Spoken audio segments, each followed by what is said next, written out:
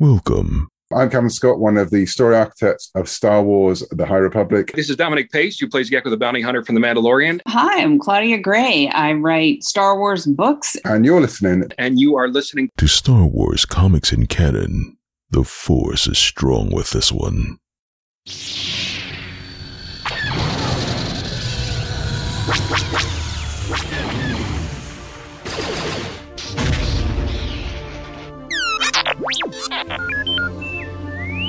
Hello there and welcome to Star Wars Comics in Canon, your guide to the wider Star Wars canon through the comic book lens. And to take you on this journey, I'm your host, Mike Burton.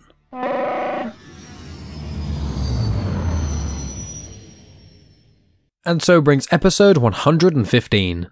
So my friends, this week I'm tackling 4 Star Wars comics from the 2020 run of Star Wars. These are going to be issues 26 to 29. Now I haven't done issue 25 yet on this feed. Obviously the prior issues were all done within Crimson Reign and War of the Bounty Hunters crossovers and then like 1 or 2 solo episodes. But I am going to be saving Star Wars 25, I think for maybe next week or the week after. It's going to be in the next few episodes just because there's a lot to go into there. It's like 4 short stories, lots of connections and stuff, but it doesn't push the main story on any further. So I thought it'd be a good opportunity to do Star Wars 26 to 29, as obviously last week I just did the Bounty Hunters comics, and then we'll see if I get the Aphra and Vader comics delivered in the next week or 2, then I'll do those 2. If not, I'll tackle Star Wars 25 and Star Wars Revelations. Now, if you haven't joined the show before, welcome, I hope you enjoy yourself, but in short, I go through the plot details of each of the comics in chronological order, and along the way I give additional information on other stuff, including trivia I find interesting, connections to other content, like species or planets or characters that reappear, those sorts of things. So it's kind of a good way to get an understanding of the canon from a comic perspective without having to pick up the comics themselves and read them, but if you have read them, they serve as a refresher and like an extended view to expand your understanding of the canon as a whole. Now, I mentioned War of the Bounty Hunters and Crimson Reign, so they were quite big crossover events, and then the third one, which is Hidden Empire, which is going to be the finale of the kind of Kira trilogy, or so we're told, and I'm going to be tackling Hidden Empire once I've done, obviously, these comics, and then the Darth Vader and Dr. Aphra comics that are in between Crimson Reign and Hidden Empire, but I've noted in the description where the other episodes are to start, so if you want to start with the War of the Bounty Hunters crossover events, start with episode 60, and you can kind of go from there, or just type in War of the Bounty Hunters comics in motion, however it works for you. But with that all in mind, let's get into the personnel and release info. So all of these issues were written by Charles Soule. Rachel Rosenberg was the colour artist on all of these issues. And then you've got Andres Genole, who is the artist for issues 26, 27 and 28. And then you've got Ramon Rosanas for issue 29. For issue 26 was released August 17th, 2022. Issue 29 was released November 2nd, 2022. And the trade paperback collection, due to be called Star Wars Volume 5, which should have all of these and also Star Wars number 25 in it, that is due to be released May 16th, 2023. And I will note that these comics take place after Empire Strikes Back, but before Return of the Jedi, so it's the year in between those 2 movies, and also it takes place after the War of the Bounty Hunters and the Crimson Reign crossover events, but before Hidden Empire. But with that all in mind, let's get into the crawl of issue 26. The Rebellion has made progress in its struggle to free the galaxy from Imperial rule.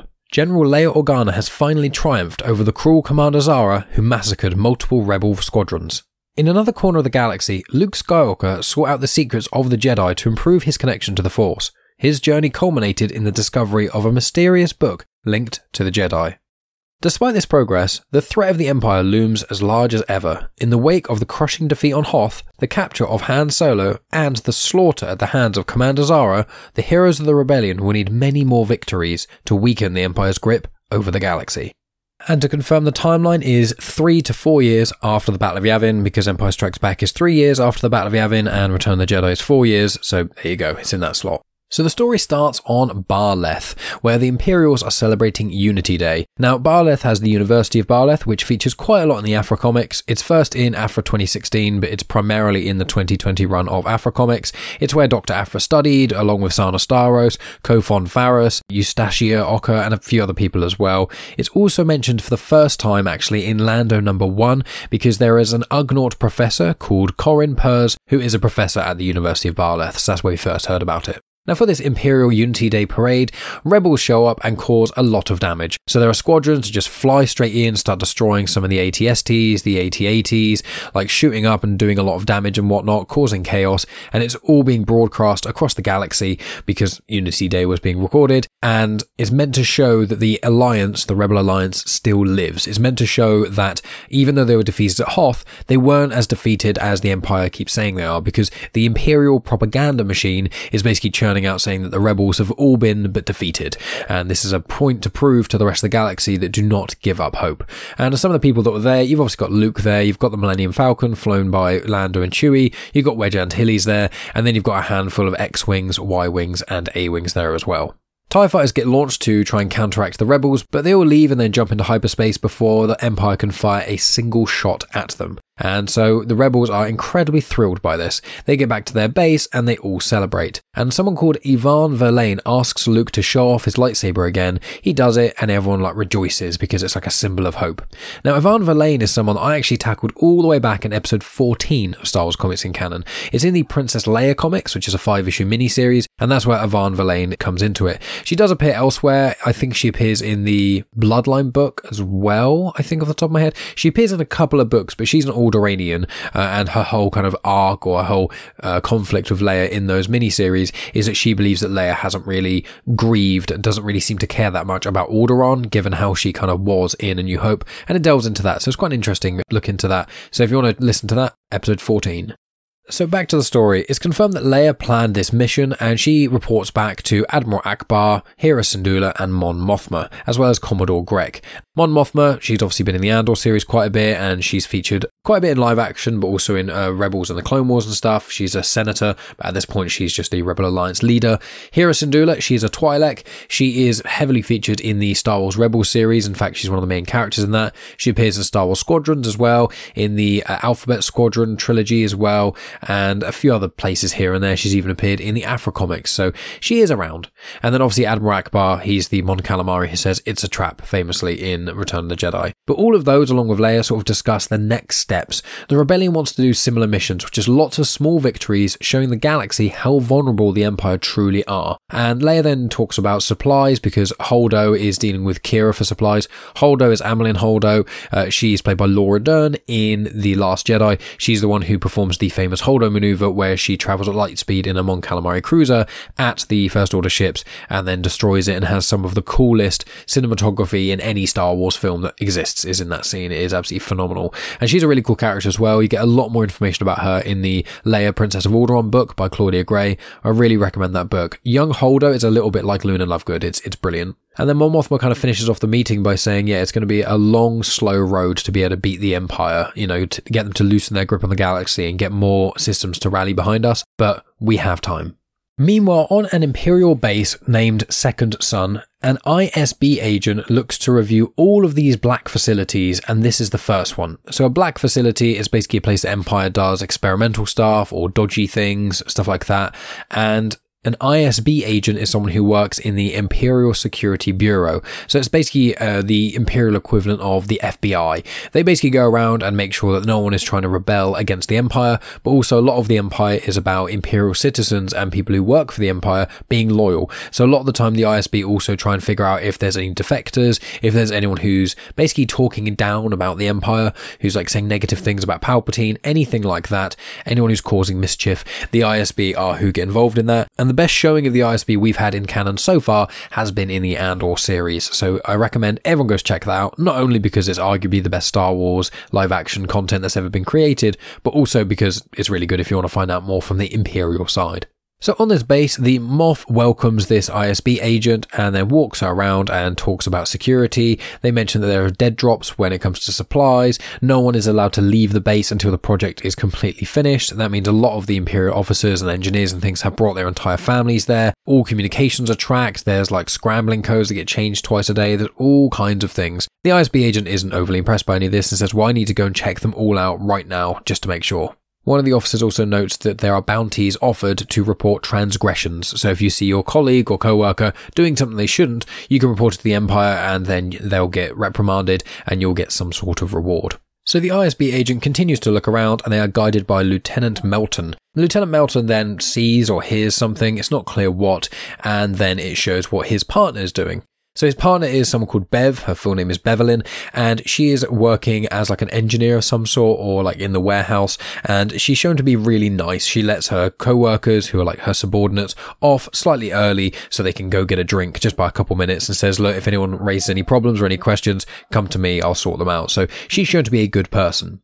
She then goes back to her room, and then you see that Melton is there waiting for her. It's confirmed that Melton got a comm from Kira to activate, so it shows that they are both Crimson Dawn agents, and they've been told by Kira to cause as much chaos for the Empire as possible. So Bev has a think and says maybe we need to tell the rebels about this, and then Melton says yeah, but if that had to happen, then we'd need to leave. And then I just want to read a small amount of an exchange between Bev and Melton, so here it is, and it starts with Melton.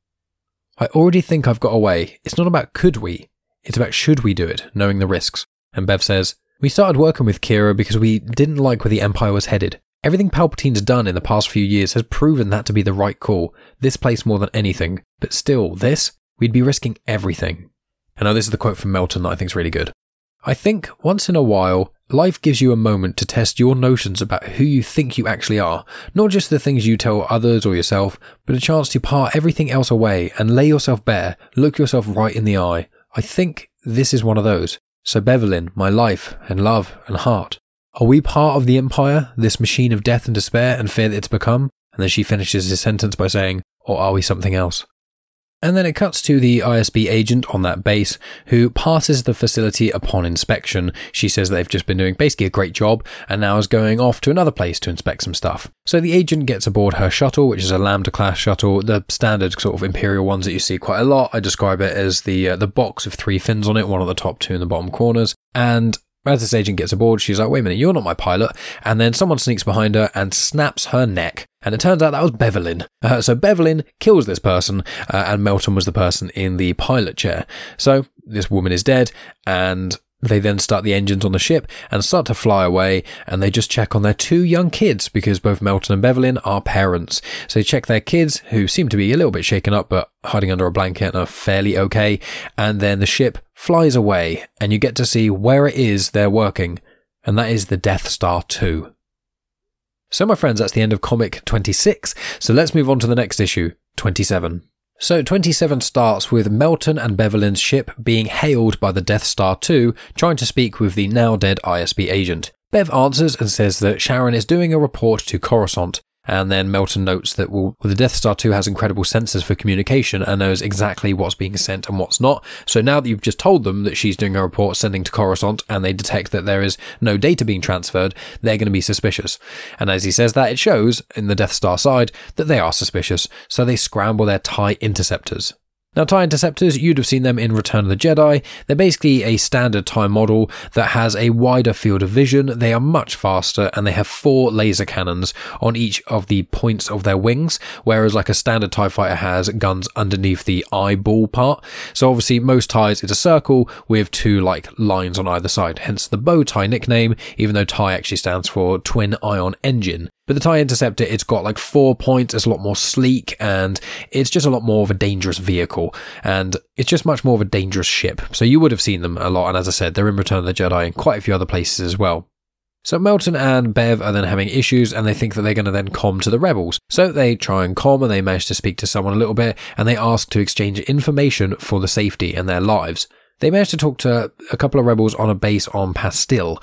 Now, Pastille is actually mentioned in the Clone Wars episode called Rookies, which is, I think, one of the best episodes from Season 1 of the Clone Wars. I believe it's Episode 5. It's also in one of the Clone Wars webcomics, which is Legends. You get Rex and Cody is there, and actually in the Clone Wars Rookies episode, it references that as well, which is quite interesting. But yeah, Pastille is a Clone Wars thing. So the rebels receive this comm from this Imperial ship, and it's saying that, you know, we've got information for you, just tell us where you are and we'll get it to you. They're a little bit unsure if they're Imperial spies or whatever, so they tell them to hold on. Melton and Bev's ship is still flying, but it is getting hit, and Melton says that he needs to prep just to go to a hyperspace jump. Let's just use the previous coordinates they're in here just to get away from here. Then back at the Rebels, it shows that some of the higher-ups kind of receive this message. Now, Lando believes that this message is fake. You've got Lobot who's plugged in nearby, and the operators decide to pass it up to Hera Syndulla to get some final checks on it. While that's happening, it shows where the shuttle ended up. It went to the planet of Alderaan. Now, Alderaan is in the Darth Vader 2017 comics. It's in issues 2 to 5, so it's in the first full arc, and it's in the story arc that shows how Darth Vader gets his red lightsaber. He fights Kirak Infila, I think his name is, who does something called the Barash Vow, who he basically goes away and becomes a hermit. All that sort of stuff I tackled in episode 62 of Star Wars Comics in Canon, so I really recommend you check that out, or you can check it out in the Darth Vader playlist. Either way, I think the 2017 run of Darth Vader comics, also written by Charles Soule, are the best Star Wars comics out there and are some of the best pieces of Star Wars content you can actually read. So of all Star Wars comics, I always recommend people should start there. They're brilliant. Anyway, back to the story. So Bev, Melton and their 2 children on this shuttle near Alderaan. They fly towards Mount Pasval, and then TIE fighters come out and start to fire upon them, so the shuttle then tries to evade and then does manage to jump to hyperspace once again, and then comes out of hyperspace right near Coruscant. They figure that they must be being tracked, so they decide to eject the shuttle part of the ship, so it's like the front part, almost the nose, as a sort of escape pod. It is smoking and is damaged, but it is just about working. Melton manages to crash land the ship in the streets of Coruscant. They're all okay, but then the ship starts to get surrounded by locals. Melton says to Bev to not take the blaster out, so they go out there with their hands up, and he just asks the crowd, please help us. There are Imperial ships approaching and things, we just need the kindness of strangers, and all of the crowds see the TIE fighters coming in and all just disperse and run away. Back at the Rebel base and headquarters, Hera Syndulla confirms that there are 3 intelligence hits that they are going to be pursuing. Luke then raises his hand and asks about number 5, which is referring to this one with Bev and Melton and things. Hera gives a brief description about it, and then he just says he feels something about it. Something is a kind of a good feeling, so he thinks they should pursue it. And that is where issue number 27 ends. So we now delve into issue number 28, the penultimate issue of this batch, and I will say obviously the last issue I did kind of skip by quite a lot, but these 4 issues are quite dialogue heavy, and there's a lot of really, really good dialogue about the rebellion, about Imperial defectors, about Crimson Dawn's kind of involvement in all of this. Really, really good dialogue in these, but obviously I'm trying to give yourselves a good overview, so if you do pick up the comics, which I hugely recommend, I always tell people for every episode of the show, try and buy the comics if you can, or borrow them from a library, or use Marvel Unlimited and check them out. Just help support the creators in any way that you can, and obviously buying them is a really great way to do so, and the comic art looks absolutely incredible, so I always highly recommend those. But yes, let's delve into 28. So Luke is talking to Hera Syndulla and Commodore Grek, and he just continues to say that something seemed important about the shuttle. He feels like he wants to go and get it or see the people there or something. And the rebels note that the shuttle appeared in 2 locations, then appeared on Coruscant, obviously Alderaan and then Mount Pasval.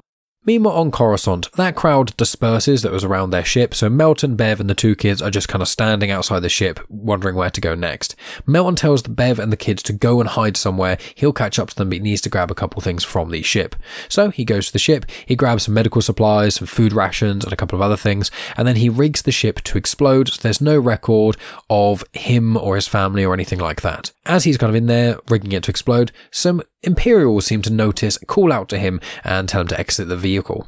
So they then try to chase him, he manages to run away, but the ship blows up really quickly, like just after that. It seems to have taken care of the Imperials that are pursuing them, and Melton is relatively unharmed. He got blown to the floor a bit and is a bit scuffed, but he's okay. So he's back there with his family, and they discuss that they need to disappear as soon as possible. Back on Rebel base, Luke manages to convince Commodore Grek and Hera to allow him to go to Coruscant. It is confirmed that Palpatine and Vader are both off doing something else elsewhere. That's, I think, noted in the Vader comics and stuff that I'll be tackling soon. And he's trying to convince them that he wants to go on this mission. They're saying to him, look, no, you can't. You're too valuable. You're like our only Jedi. You're incredible. There's no way we can fight Vader without you, all these sort of things. And Luke says, yes, but there's certain things that I can do that the Pathfinders, for example, can't do. There's one of me. I can do a really great job. I can be stealthy and I can do all these things. They're still a little bit unsure. And then Luke uses a little mind trick on Commodore Grek, and Commodore Grek repeats back what Luke just said, and Grek's like, wait, what? What just happened? No, wait, Luke, don't do that to me ever again. It's impressive that you did that, but do not do that again. So he seems to have convinced them. So he gets into uniform, and then he's with 2 escorts. I think they were just flying the ship and are kind of ready to pick him up when he's ready with this family. And one of the rebels says that he looks good in black. And he's like, oh, do I? Oh, okay, I'll think about that. Obviously, in Return of the Jedi, we get to see him in his all black garbs, which he looks very cool in. And then Luke gives his lightsaber to one of the rebel escorts with him, says to stay with the ship, and they're like, are you sure you're not going to need this? And he's like, nope, I have other ways I can convince the stormtroopers and things to give me what I want. So then it goes back to Melton, Bev, and their kids. The family are in these sewers, and they're running away from some Imperials that are pursuing them, and they come across a corridor ghoul. Now, Corridor Ghoul is not elsewhere in the canon, but they are in a handful of Legends books, first in the book Assault on Salonia. They're basically like a monster dog kind of thing. In Legends, they were blind. In this, they have eyes, and I don't know if they're blind or not. They don't look it, but they do look pretty horrendous. Like, the little kid mistakenly thinks it's a dog initially, and then sees it kind of growl at her, and is like, oh no, that is definitely not a dog. I don't know how I would describe it. Maybe almost like a hairless werewolf, kind of, but like a lot skinnier, like a malnourished, dehydrated, hairless werewolf thing. That's kind of what this thing looks like. Very great artwork, but very unpleasant to think about if you saw it in real life. So the ghoul then is in their way. It then barks or screams or whatever, does a horrible noise at the kid, and without hesitation, Bev just shoots it and kills it. They then start getting surrounded by more Imperials, and the family manage to find one other exit that the Imperials didn't seem to notice.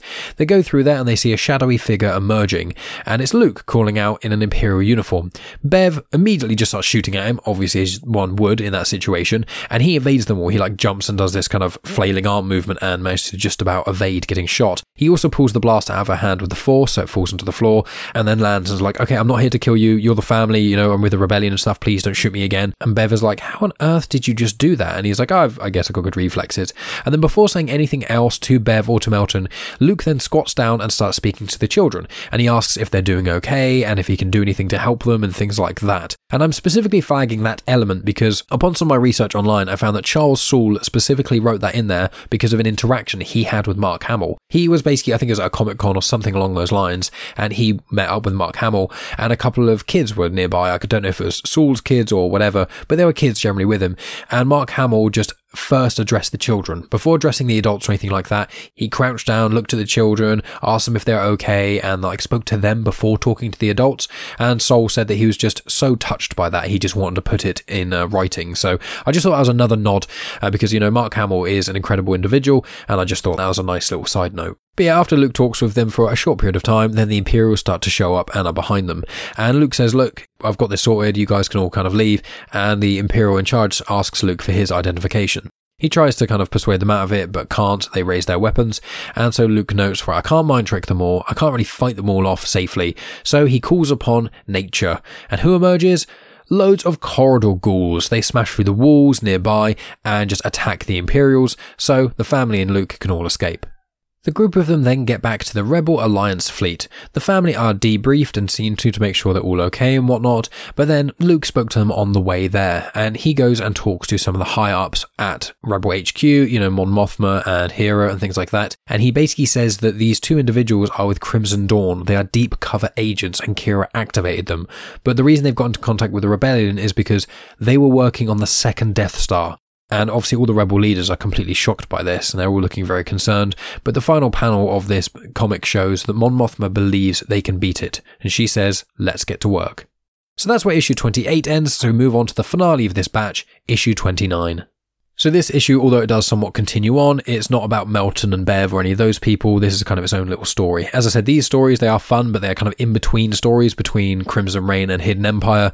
So that's why they're all kind of not necessarily meandering. I do like the Death Star plotline. I thought the Death Star 2 thing, how they found out, that was quite cool, and I did enjoy that. And this issue I'm about to delve into, I really, really like, but that's because of the High Republic connections that I will delve into shortly. But yeah, I just thought these are cool little stories, and I'm sure that as it gets into Hidden Empire, we're going to really ramp them up and stuff. I really want to see Luke build his lightsaber, but Saul said that he believes that the Return of the Jedi lightsaber scene is canon, the deleted scene in Return of the Jedi set just before Jabba's palace. Luke's fixing his lightsaber in a cave. I'd never seen that before until I heard Charles Soule in an interview a couple years back talking about it, because I'd never really watched all the deleted scenes for Star Wars, especially not the original trilogy. It's just not something I ever really thought about doing, and as you can't do the thing that you can do with Lord of the Rings or certain other movies where you can watch things with deleted scenes included. You have to watch them all separately, and it's a bit janky because you're hey, watch this entire film, and then here's 3 minutes of just sporadic random footage that doesn't really have context of whether or not it works in the scene, and it's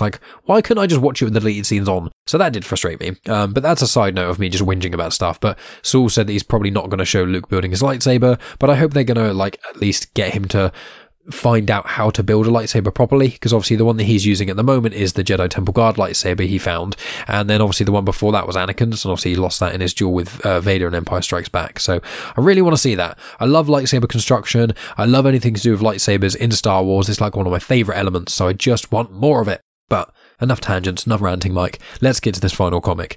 So issue 29, it starts off with Amilyn Holdo with Leia. Obviously, I already mentioned who Holdo was and things. So along with Leia, she's there with Luke, Lando, Chewie, and Lobot. They're all relaxing by a swimming pool at one of Amilyn Holdo's friends' mansions. So Amilyn and Leia are drinking and talking a little bit. Luke is reading his Jedi book, and Lando seems to be beating Chewie at a game of sabacc.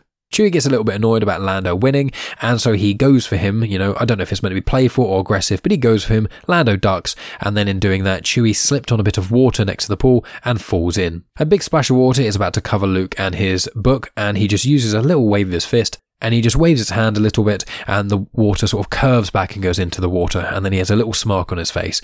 It's a really cool little moment in this comic. It's one of my favourites. I really like that, just showing his confidence and attunement with the Force. I really like that part. But then back to Amilyn and Leia, they're sort of chatting and things about business in the rebellion, and Amilyn notes that the Crimson Dawn contacts given by Kira have just dried up, that just no one's responding to anything. But she does note that she heard that Crimson Dawn is going through some stuff, maybe going through some trouble at the moment, and so they're going to kind of keep an eye on things. And Leia kind of says, you know, why are we here in a sense? And Holdo says, look, you need to relax, okay? You need a break from being near death all the time. You need just to have a little bit of a relax before we delve full force back into the rebellion and whatnot. It's always good just to have a bit of a breather. So they then get all dressed up and things and go to an auction. So at this auction, one of the items on for sale is a Nihil strike ship, and is on sale for 25,000 credits. Now, the Nihil are the main antagonists of Phase 1 of the High Republic. I believe they're likely to be the main antagonists in Phase 3 as well, but Phase 2 is a prequel, so not going to delve into all that here. But basically, Nihil are the baddies in a sense. They're anarchists, space Vikings, they kill innocent people a lot. And one of the ways they travelled around was using a path engine. So a path engine basically allows the user to traverse hyperspace in a very specific and unique way. It's quite a bit complicated, but the way I would describe it, and I have done in my prior High Republic content, is basically a normal hyperspace lane is like you're walking in a forest and someone's put like paving down so you know exactly where to go. The path engines is going through the woods, so you can still go to where you need to be, but it's off the beaten path in a sense. Is that in really, really layman's terms? Well, obviously in space travel, when you're going faster than light speed, it's pretty dangerous, because if you're going that quickly and you've got an ever so slight miscalculation, then you may hit an asteroid or a planet or something and be completely decimated. But yeah, these path engines, very cool idea, and if you want more info about those, listen to some of my High Republic episodes. Just type in High Republic Comics in Motion into the podcast app, or go to youtube.com/genuinechitchat and find the High Republic playlist. So with this Nihil strike ship, Holdo is trying to outbid this museum curator for this strike ship. Now, this museum curator has actually appeared in this very comic run before. It was in episode 9, or issue 9 rather, of this comic run, and it's when Lando, Lobot and the Pathfinders stole the droid who speak the language of Trawak, and that's how the rebels have been communicating, because the Empire kept decrypting all their communications and things, so they decided to use this old lost language. That was the story arc of, I believe, the second batch of Star Wars comics, I think from issue like 7 to 12, so if you want to hear about that, go back and listen to episode 78 of Star Wars Comics in Canon, or check out the Star Wars main run of comics playlist on my YouTube.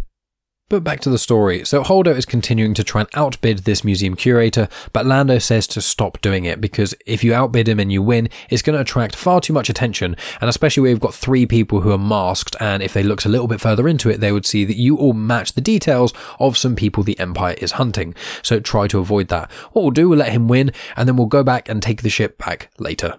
They did kind of ponder having Luke try and use a mind trick on the museum curator, but Lando said that'd be a terrible idea because it's just going to further the suspicion and stuff around us. And also Luke said that he was feeling a little bit clouded by what he thinks is the dark side around him and stuff at the moment, so he would kind of struggle to be able to do that. So a little bit later on, you've got some stormtroopers that are guarding the strike ship that the curator has won. Luke distracts them using his lightsaber. He's in the darkness, you just see a yellow lightsaber ignite. They all kind of go towards it and start to panic, and Luke manages to deflect all of these bolts and whatnot with absolute ease, and then the rebels open fire and cut down the rest of them. So their ship is now theirs. Luke cuts through the hull in the side and then cuts a big old circle out of it as per Holdo's instructions, and then she goes in and pulls out a path engine. And a little bit later on, she confirms that what they're trying to look for is the Kezarat convoy. So the Kezarek convoy is basically this convoy that was lost like a couple of centuries ago, which had loads of fuel and supplies and all kinds of other stuff. They are connected to the Bind Guild. Now the Bind Guild are first mentioned in the Into the Dark book by Claudia Gray, which is in Phase 1, Wave 1 of the High Republic. It's the young adult novel of Wave 1, and it's got a character called Affie Hollow in it. So Affie Hollow is the adopted daughter of Scova, and Scova is one of the leaders of the Bind Guild. So you get a bit of the plot line to do with the Binds from Affie. Now Affie is also in the Star Wars Adventures comics, and she does feature more in the Fallen Star book as well, obviously by Claudia Gray. Affie is part of the vessel crew, along with Leox Gyasi and also everyone's favourite, Geode. But yeah, so that was around the High Republic era, just this mining guild basically disappeared and took loads and loads of supplies with them, and people have been trying to search for it ever since. So Holdo confirms that she's got this garbled message, which may actually work out. So her kind of gamble here was trying it out with this nanotechnology that's on her ship.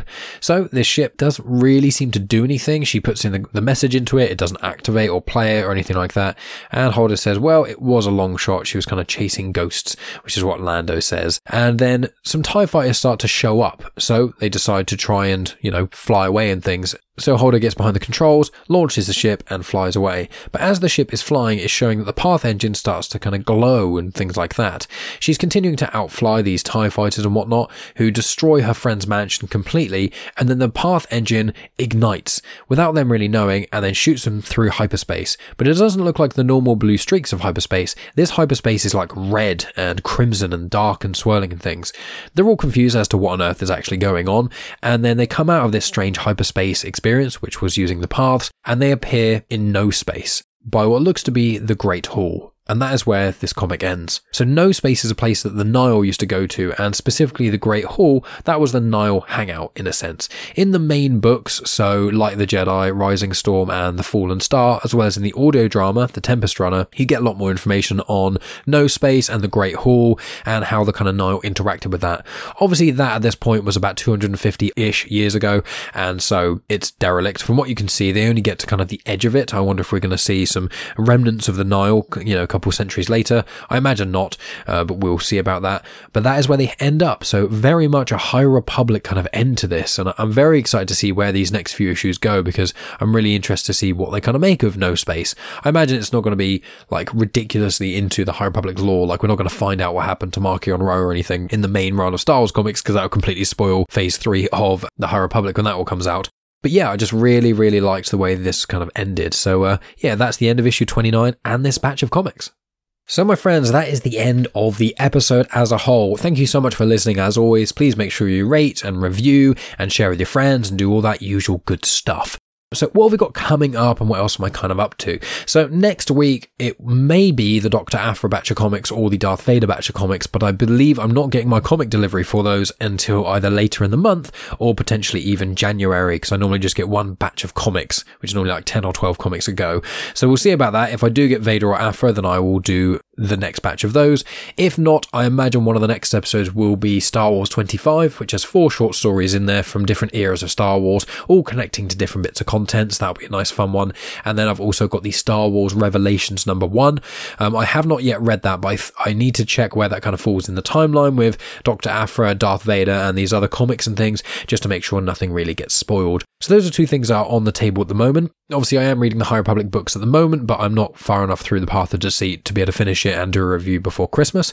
I have recorded a review for Kirsten White's Padawan book, which is with Obi-Wan and things, so I may release that as a sort of Christmassy special, because I normally release it on my Patreon, but I think I may release it on here. I've also due to record my thoughts on the Force Collector young adult book as well, which is by, I think it's Kevin Shinnick, and I imagine I'll be recording that and releasing that probably just on Patreon, but I'll kind of figure out about that. So I imagine the next couple of weeks is probably going to be Star Wars 25 and then probably the Padawan book review. I'll see if there's anything else that kind of pops up. I've got Tales of the Rancor that's due to be delivered to me quite soon, which is the Cavan Scott collection of horror stories. So it's kind of like a spiritual sequel to Ghosts or Tales of Vader's Castle. Obviously, I've tackled all 3 batches of those. And then now the publishing for all ages Star Wars comics isn't with IDW anymore, it's with Dark Horse now, so they've kind of reset a few things in that regard. But there's not going to be any more Vader's Castle stories to my knowledge, but Tales of the Rancor Pit is going to be quite similar. So we'll see about that, see when that arrives, see if I enjoy that much. If I do it this year or early next year, we'll kind of see. But that's what you can expect over the next few weeks. Obviously, I'll do a little bit of a break at Christmas, but I imagine I'll just pop up a couple of Patreon things or whatever. But yeah, so the goal is in the next month, the next batch of Dr. Aphra, the next batch of Darth Vader, Star Wars Revelations 1, Star Wars issue 25, the Padawan book review, and probably Tales from the Rancor's Pit. And then in some later episodes, I'll give some more information on what the plan will be for 2023. But that's what you can expect coming up. What else have I got going on? Well, I recently launched my own feed of Star Wars comics in canon. I'm only, as of releasing this, I've only actually put up 3 episodes on there. I'm hoping to try and release a few episodes a week, so it will eventually have caught up with this very feed. Not because I have anything wrong with Star Wars comics in canon being on Comics in Motion. I love the Comics in Motion family. Obviously, the whole reason I have this show is because of that, and collaborating with them and being on their feed is amazing, and I will continue to release this on this feed, so fear not, friends. But if anyone is listening to this and they just want to have a feed that is exclusively the Star Wars content, it's a lot easier to scroll through. When you're trying to find a specific episode, you can just either search in the feed itself or just scroll through it, and you can just basically go on that feed, start from square one, and go from there. So I have started that feed. You can listen to it on the majority of podcast apps. There's just a few places that are awaiting approval and things, but if you type in Star Wars comics in canon into the podcast players, then it should come up. But as I said, there are a few places that I'm still getting those sorted, so make sure you keep an eye out for that. Please go and subscribe to that. It would really help out. And if you listen to an episode or two on there, because it's the older ones, the older episodes on there at the moment, so if there's any you haven't listened to, listen to them and give me a little rating. It would really help the show kind of bump up a bit. But yeah, I just thought I'd mention that, and then once it's all kind of up and running and up to date and stuff, I'll start promoting that a bit more. But on top of that, I've done, guest spots generally. I appeared on Ike's Flame a little while ago. I appeared on Frank Burton's I Like the Sound a little while ago.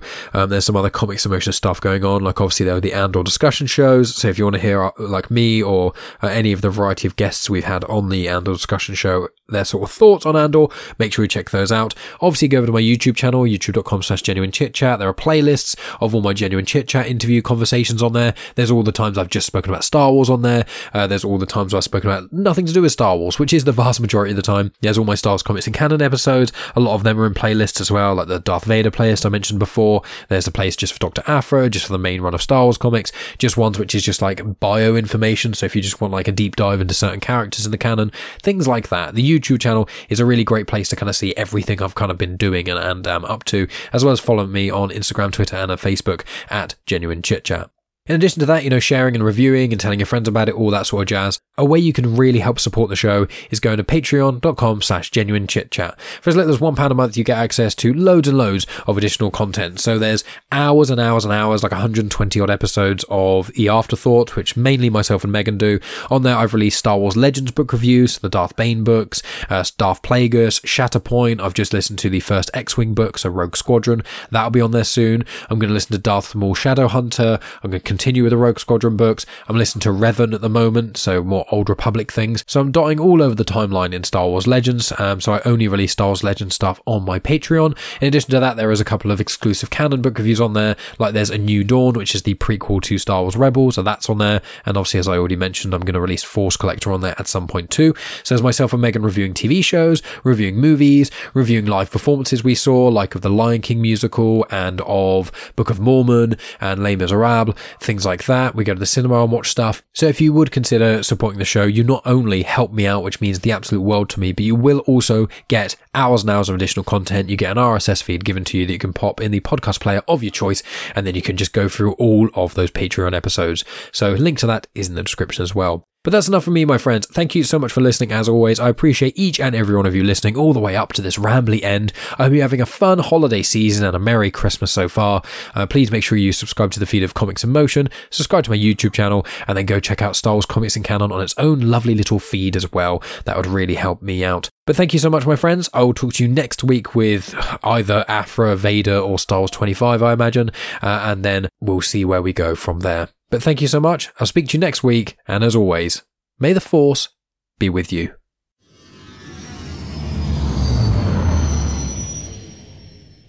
The intro for Star Wars Comics in Canon is arranged by myself, Mike Burton, and the backing music was made by Eric Matias of soundimage.org. You have just experienced host, creator, everything elser of Genuine Chit Chat, and also the host and creator of Star Wars Comics in Canon, found on the Comics in Motion podcast, Mike Burton. Hi, I'm Allison Shelton, writer and creator of the indie comic Reburn. You may have heard about us on Indie Comic Spotlight thanks to Tony and Rhea. Reburn follows May, a superpowered woman who takes on the cult-like utopian society that ripped her life apart. Our comic picks up when she's ready to burn it all down. We're incredibly proud of our all-female team. Myself, artist Elise McCall, editor Jessica Patel, colorist Hilary Jenkins, and letterer Joe McGill. Renowned comic writer and artist Kari Andrews said of Reburn, "It's an impressive debut, a violent, visceral, and emotion-fueled spectacle. A story you need to read right now." We agree. And we have hard copies and digital copies of issues 1 through 4 available on our website, reburncomic.com. That's REBURN comic.com. Check it out.